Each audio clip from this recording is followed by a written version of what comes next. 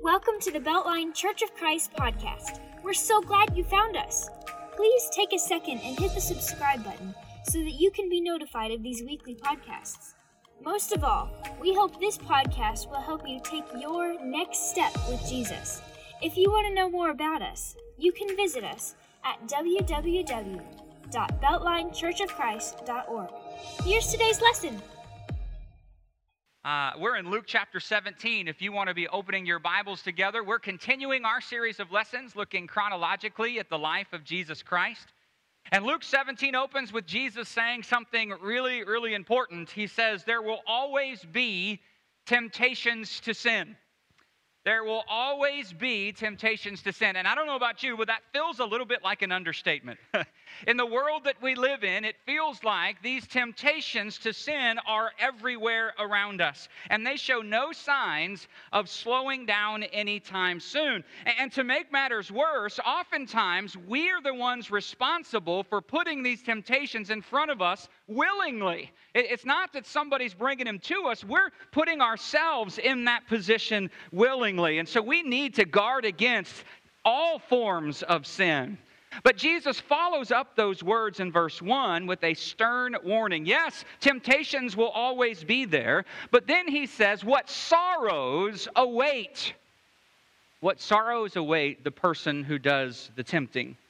In other words, it's hard enough to conquer sin in your own life, and so we certainly don't need other people in our lives who are intentionally trying to trip us up, right? Certainly now, Jesus has in mind those scribes and those Pharisees and those religious leaders who from the beginning of his ministry have been trying to trip him up at every single turn. Right? I mean, there's no doubt that's the way it was for him. But I think there's more to this than just that. Because the way the world is now, until God's final victory over the enemy, there are going to be times when people are going to find their faith tested by temptations. Temptations will come into every single life, and there's no way for any of us to avoid this. But that doesn't excuse anyone who is the one inflicting such temptations or testings on someone else. And I want to say something else here because I think it's important that we fully understand what's being said here in Luke chapter 17. And one of the ways I want to try to teach this is to kind of look at another version of this same scripture. Some versions say, Jesus said to his disciples, Luke 17:1, things that cause people to stumble are bound to come. Anybody have a version of the Bible that has that phraseology in it? Those that cause people to stumble, those things, they're bound to come. And so when I read from that version, my question is instantly, okay, what is he talking about? What is that thing that causes people to stumble? What is that thing that we see at the end of verse 2 that's the same thing? And so I got to be honest, when I read that translation, I start thinking about my dog. You say, what in the world, preacher? Well, listen, every year for Christmas, he gets one of these big old bones, and he's not a big dog, but he's a medium-sized dog, and he starts eating on that bone and eating on that bone. And I'll tell you this, every time, it doesn't matter what night it is, we shut off all the lights, we're heading to bed, like a magnet to my foot, that bone is going to find its way. I'm going to step on it. It's going to hurt. It hurts a lot. And then I'm going to almost fall as I'm trying to get to where I'm supposed to get. That's kind of what I think about when I think about things that cause people to stumble. Or maybe another illustration. My kids aren't young anymore, but they still leave junk all over the house. But you remember when you were a kid, you had kids, young kids, they'd play with toys and they'd leave them. They'd go to another toy and they'd leave them on the ground. And you're like walking through a minefield. Am I going to get through this thing? Because if you step on one, man, down goes Fraser, right? It's all over at that point. That's kind of what I think about when I read this section of Scripture, but I don't think that's what Jesus has in mind. Those examples of causing someone to stumble, those are accidental, right? They're maybe caused because of unthinking or careless behavior. And the simple reason is because the word stumble is talking about something that trips you up, but it's not talking about something that makes you fall, right? A stumble is an unfortunate event in our minds, but it's unintended. That's important. It's unintended. Maybe it's a little bit embarrassing, but typically a stumble is not a tragedy. And so when we think about a stumbling block as an obstacle in our way that we fail to notice, it's going to cause some inconvenience, maybe a little bit of pain, but it's going to be limited. And I just want to tell you, that is not what Jesus is talking about here in Luke chapter 17:1. So as much as I love that version of the Bible, I just don't think that really captures what Jesus is talking about.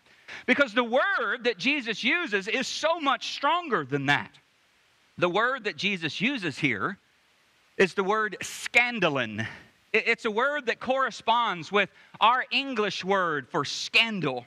We are talking about the picture that's painted in this word. We're talking about baiting a trap. We're talking about a snare. Think about a mouse trap, right? You lure it in there with cheese only to crush the thing, right?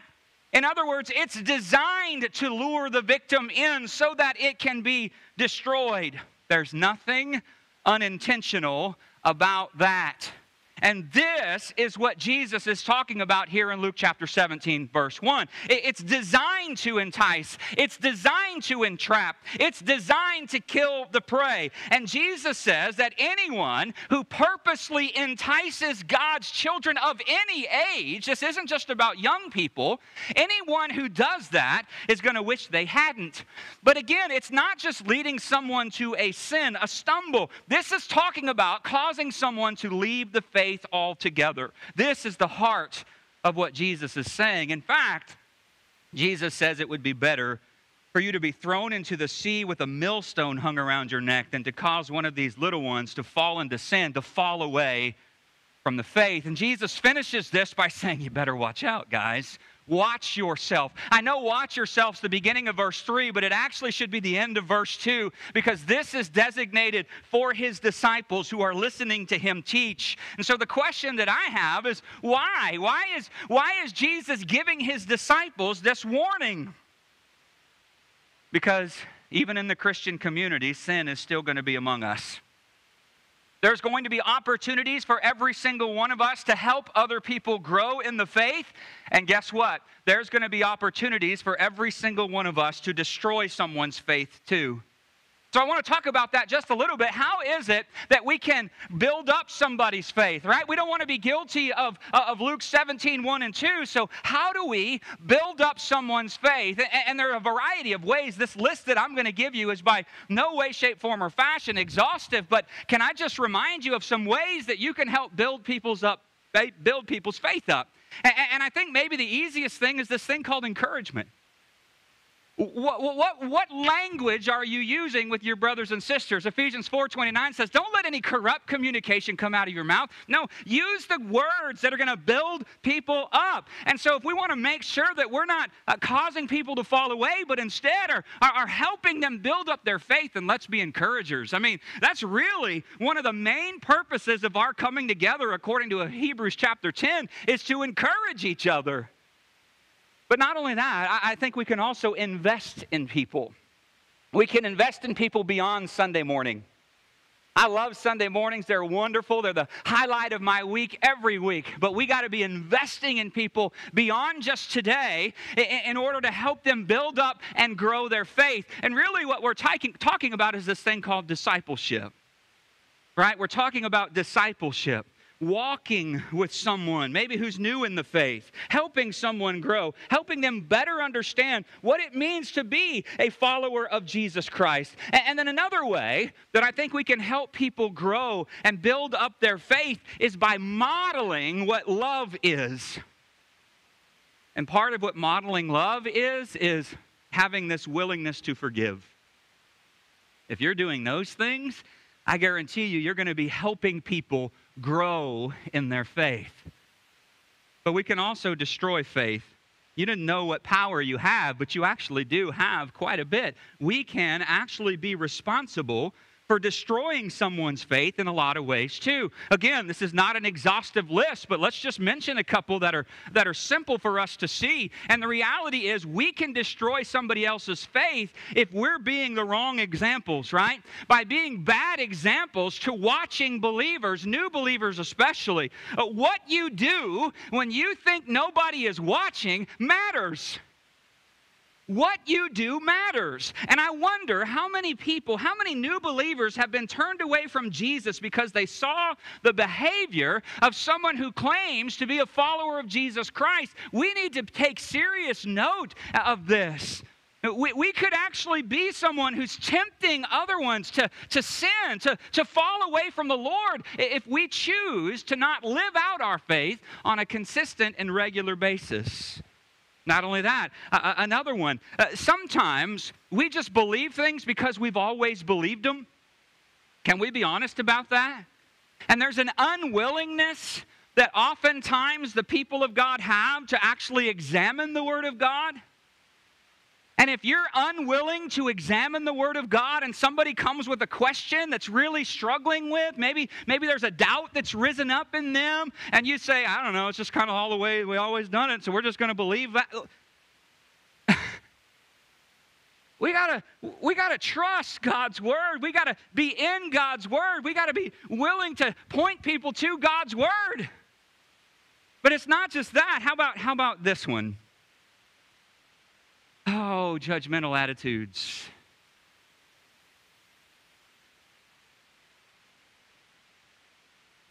And maybe the biggest is this last one that I'll look at, which is a lack of love and an unwillingness to forgive.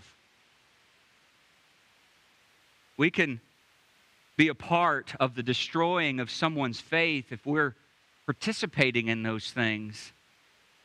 So let's talk about forgiveness, because that's what Jesus talks about next. Look at verse 3. He says, pay attention to yourself. If your brother sins, rebuke him, and if he repents, forgive him. And if he sins against you 7 times in a day and returns to you 7 times saying, I repent, you must forgive him. So Jesus says some really important things here about forgiveness. First, he says if someone has hurt you, if someone has wronged you, then you need to go to that brother or sister. Don't go to others to tell them about how hurt you are. Go to the one who hurt you. Don't rally the troops to your cause. Right? Go to your brother. Go to your sister. What is it about us that causes us to avoid this step? What is it about us where we would rather talk about someone that has hurt us rather than talking to someone that hurt us? Why would we rather embrace the hurt than forgive the person? It doesn't make any sense, but this is what we do. We rally the troops to our cause. We get little factions that pop up all over the place because I want people on my side because I was wronged and I was hurt and I was this and I was that. And God forbid that we actually just go to our brother and find out what actually happened. I was reminded of something important this week. And it's this: humble leaders. Humble leaders are willing to go first. Are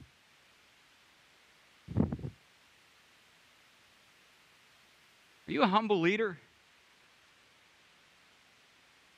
How many times do we put contingencies on our actions? Right? I'll go, but only if they go first. I'll do the humble thing as long as they do it too. Am I speaking your language yet? That's not the way of Jesus. And that is why the way of Jesus is so revolutionary. Speaking of revolutionary, notice Jesus' call to forgive. Jesus basically says, even if the person who has wronged you doesn't really mean it when they say they are sorry, forgive them anyway. And I think back to my house, 2 older brothers. I was always mistreated. I never did anything wrong. And we would have those moments, right, where we're fighting as brothers, and mom and dad would break us up, and they'd say, now say you're sorry. Sorry. No way did I mean it, right? Not at all. I could care less. I just didn't want to get in more trouble or get my tail beat because they were older and bigger and meaner than I was. I was scarred as a kid. No, I'm kidding. But I didn't mean it, right? Well, Jesus is saying, even if they don't mean it, forgive them anyway. And it gets even more revolutionary. He says, even if they're going to keep doing the same thing over and over and over and over and over and over again, he says, forgive them anyway. That's difficult, isn't it? Now, we might do that once. We might do that twice, but over and over and over again, what?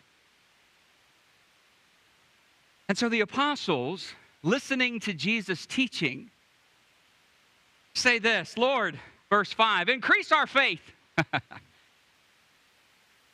Increase our faith. And the Lord said, if you had faith like a grain of mustard seed, you could say to the mulberry tree, be uprooted and planted in the sea, and it would obey you. You see, it seems that these disciples have heard what Jesus has said about forgiveness, and they recognize they are not where they need to be. And they think that in order to be able to forgive the way that God has just called them to forgive, that it's going to take a divine act of God to increase their faith. This is why they say, increase our faith. They think this is impossible, and so they say, increase our faith. It's a compelling request. I mean, think about what they are asking.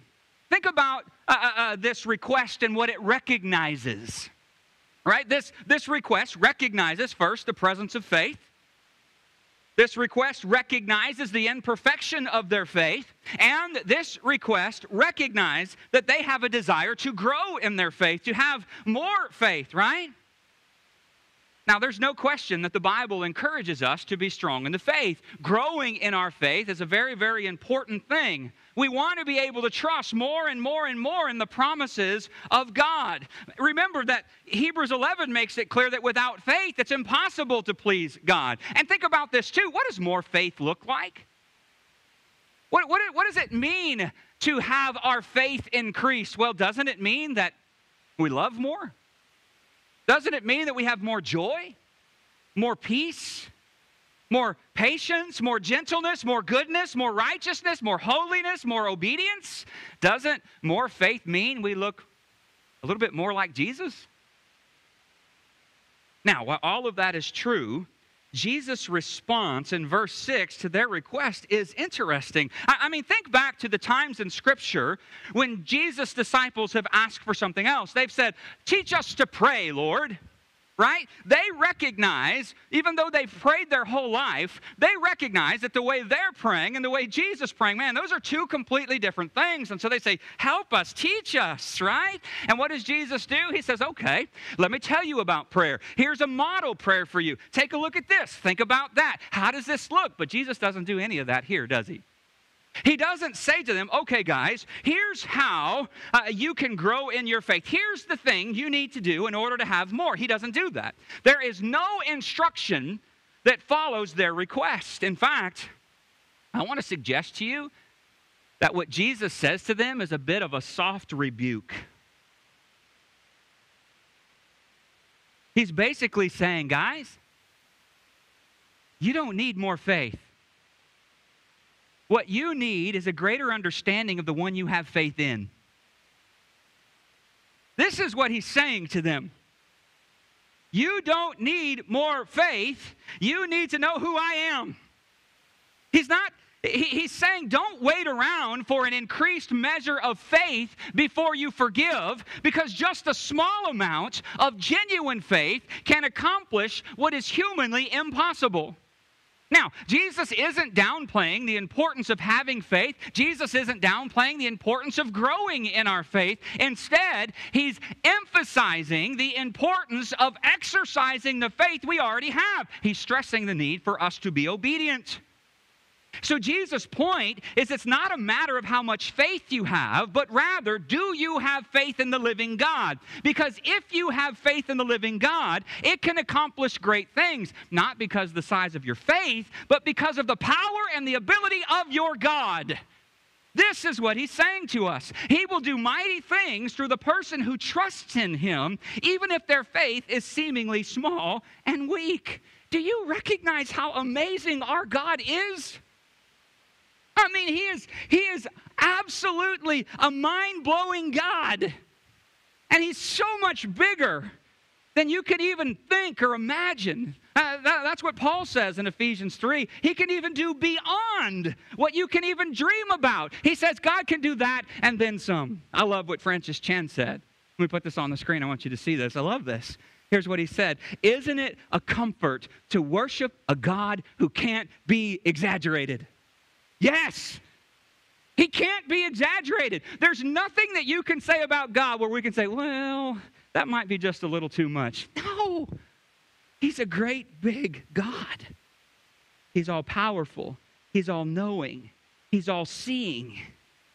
That fight that broke out between you and your brother in Christ or your sister in Christ, that hurt feeling that right now you know about and you're holding on to and you're not letting go of, that thing, whatever it is, you see, you don't need more faith to give it up. You just need to remember how big your God is and trust Him more than your own feelings. That marital relationship, that marital problem you're having, it's not bigger than God's ability to help you. You don't need more faith in order to make this thing right. You need more understanding of your big God and His ability to do what seems impossible, like forgiving each other. That financial problem is not bigger than God's ability to help you. You don't need more faith. You need more understanding of this gigantic God who holds the whole world in His hands, who owns the cattle on 1,000 hills, which is a metaphor for saying He owns the cattle on every hill everywhere. It's all His. It's all His. All of it. Every single aspect of it. You don't need more faith in your ability to do something. You need more faith in His ability to do something. Whatever your issue is, it is not bigger than God's ability to deliver. It's not about growing your faith, as important as that is. It's about growing in your understanding of this mighty God we serve. So can we take that idea of a big God and apply it to this concept of forgiveness for a second? Can we use that example in verse 4? Let's suppose that someone has wronged you and has asked for your forgiveness. That's rare because normally we do what we do. We gather our little camps and we don't actually talk to each other. But let's just assume that actually happened. Someone wronged you and they came to you and asked for your forgiveness, but you're deeply hurt. And you are struggling with obeying God by granting forgiveness. How much faith do you need to forgive the other person?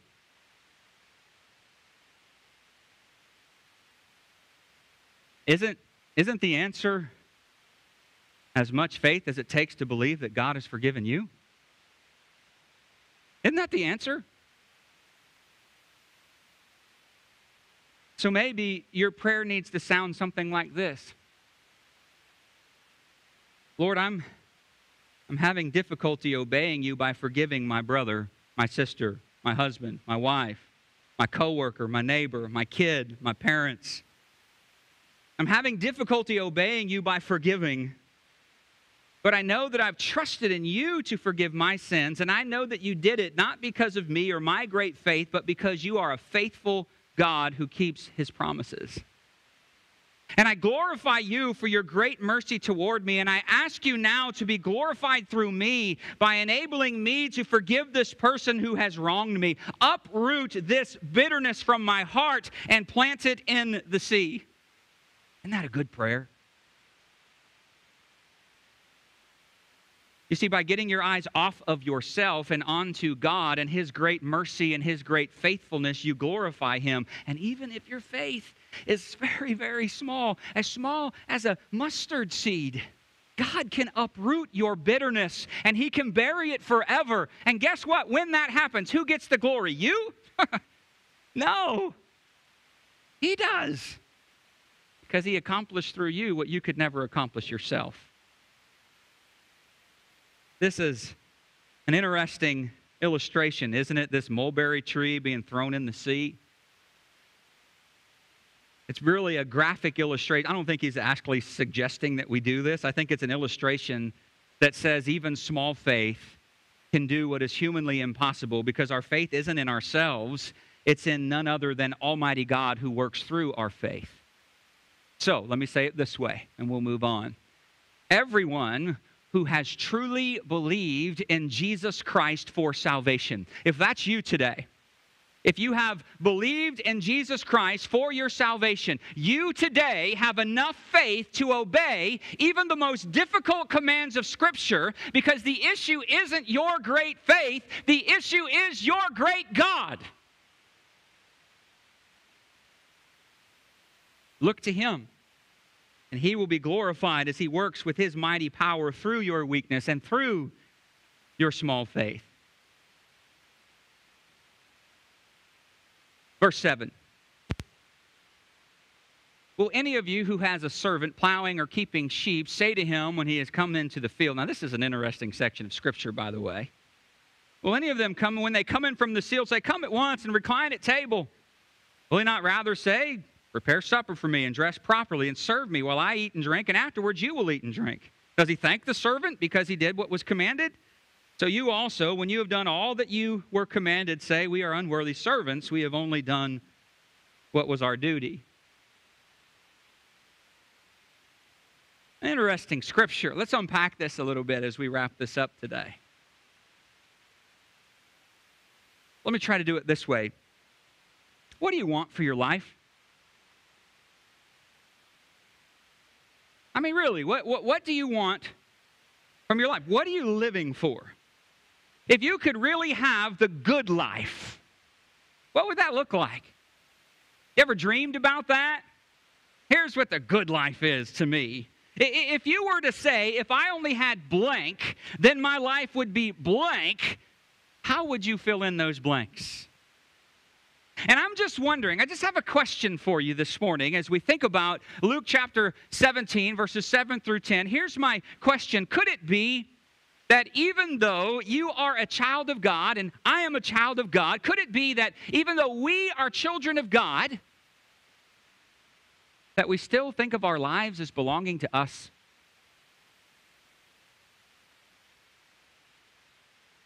And you see, when you think of your life this way, then following Jesus, ministry, if you want to call it that, is about stepping out of your life, giving God a little bit of your time, a little bit of your energy, a little bit of your money, and then I step back into my life.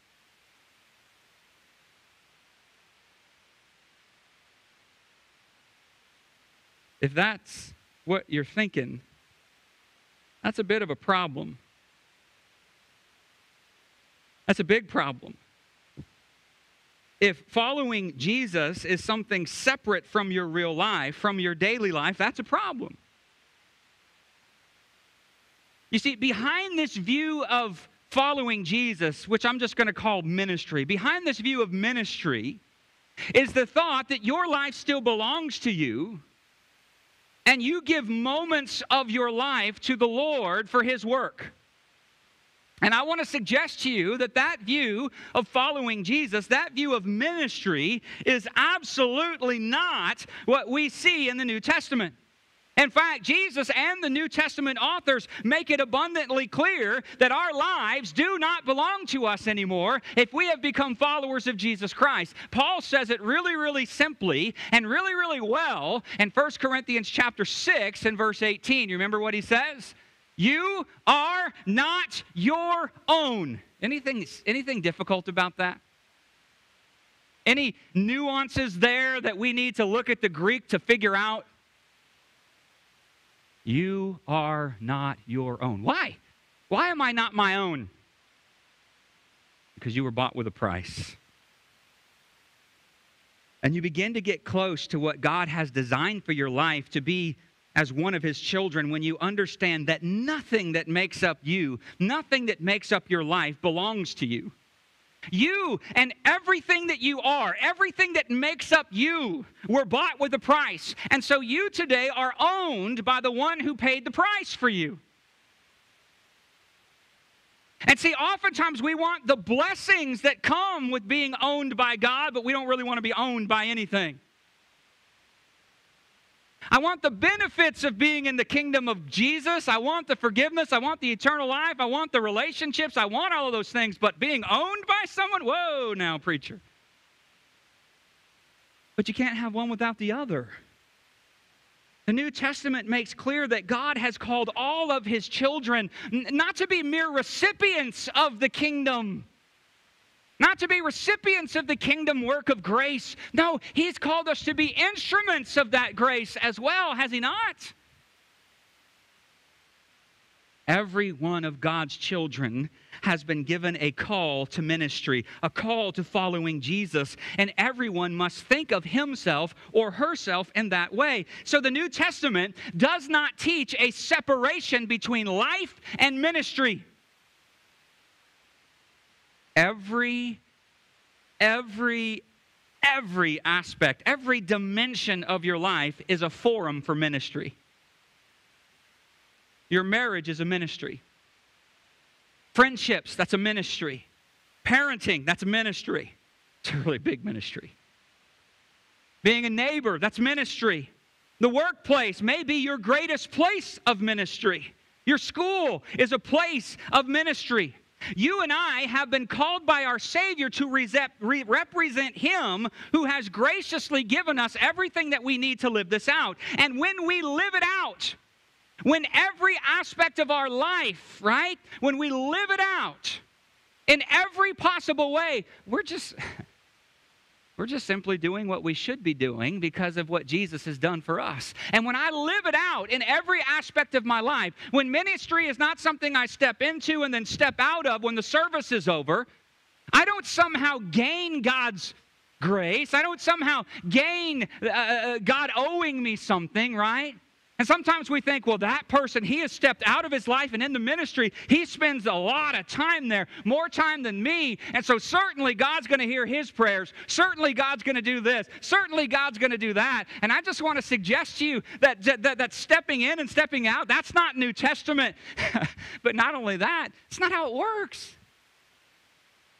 You give your body to be burned, if you give your body as a martyr, if you give all the money that you have, you're simply doing what you should be doing based on what God's already done for us. And so if you're giving so that you can get more, that's a problem. That's not the way of Jesus. It's not the way of Jesus. If you're forgiving, I forgave him, so God, that's what he's going to forgive me even more. Well, it's true that you can't be forgiven if you won't forgive, but that's not the point, is it? Ministry, following Jesus, it's all of us. It's every piece of us. It's every part of us. So stop viewing following Jesus as a step out of my life into that, and then I can step out of that anytime I want. No, that's not how it works. It's not how it works. And Jesus' call is, I've bought you with a price. Now go live. And everything that you do as you live, point it back to me. The one who saved you when you didn't deserve it. We follow a radical Savior. I mean, what he calls us to couldn't be more profound. It couldn't be more countercultural. It is absolutely amazing, this God that we serve. That's all I got. It's all yours. Take it and do with it what you will this beginning of the holiday season. I'm glad that you're here. I pray that his word will find root in your heart. I pray that the Holy Spirit is going to make lessons appear to you that I had no idea were going to happen up here. Right? I mean, that's how God works, isn't it? I was at a conference not too long ago, and the preacher said that. We've got to trust, as preachers, we've got to trust the Holy Spirit to do his work on the lives of our people. I come up here and I have an idea with where I want the lesson to go, but sometimes it's going to go in directions I never intended. Why? Because the Holy Spirit's going to reveal something to you that I had no clue was going to be revealed, and I give all glory to him for that. Thanks again for listening. If you are in North Alabama, we would love to have you visit and worship with us. Also, if this lesson blessed you today, don't forget to hit the share button and share this message with someone else. Hope you will join us again next week. As we close, here is our prayer for you. I pray that God, the source of hope, will fill you completely with joy and peace because you trust in him. Then you will overflow with confident hope through the power of the Holy Spirit. Have a great week.